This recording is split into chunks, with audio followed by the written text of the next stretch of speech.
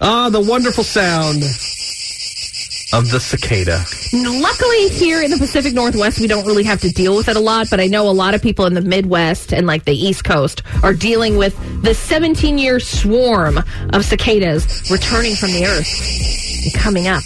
That's gross. Hearing that sound. I know, isn't it? So, like, the whole idea behind it is so gross. Yeah. But then here's the even grosser idea. People are saying we should eat them. People love bugs. To eat bugs. It's a protein thing. I don't know. It's super weird, but it's the last thing I will do. Yeah, and I guess, like, a lot of people are really willing to eat cicadas. And I've considered myself to be kind of like a hippie-ish kind of person. Like, I live in the Pacific Northwest. Yeah. Like, recycle, guys. But, like, I cannot get behind eating bugs. Like, I just can't, like, and I can't get behind it. I just want regular meat. I know. It's weird because they have like what's the earthworm peanut butter? Yes. Or something like that. And they have all this like grasshopper stuff. Meatballs and stuff. It's like, I can't do it.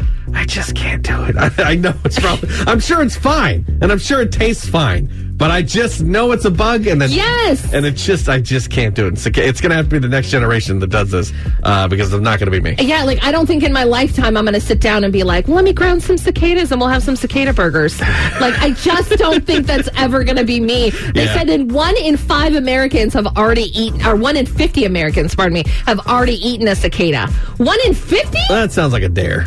That does sound like a dare, or it's covered in chocolate or at the fair or something. I dare you to put it in your mouth. Oh my God. It's so gross. I just can't get behind it. Yeah. But they said that 50% of men said that they were more likely to try it than women. Nope. Not me. Oh, no. Especially bugs. Like, I'm just not going to do it. And I'm sure there are people listening that, like, I have the best mealworm recipe ever. Stop it. It's just not going to. And I'm not helping the cause because this would do a lot for nature. No, like, it would. It would help. A lot for our environment if we just all ate bugs. But, like, it's just not happening. I'm sorry. You don't want to go over to Sandy's house who has a mealworm of little yard. No. And she's going to pluck some from the garden. She'll make you a terrific salad with them. You just mash them up with your stone thing. Whatever the... Nope. Can't do it. I'm leaving. Sorry, cicadas. I'd rather eat McDonald's. You get to live another day. It's true. All right, caller number 10, 503-733-WOLF. If you can witness the power of the Magnificent Tutor, then you're going to walk away with tickets to see Dierks Bentley at Les Schwab Amphitheater on August 15th, courtesy of Live Nation. 503-733-WOLF. Call now. Good luck.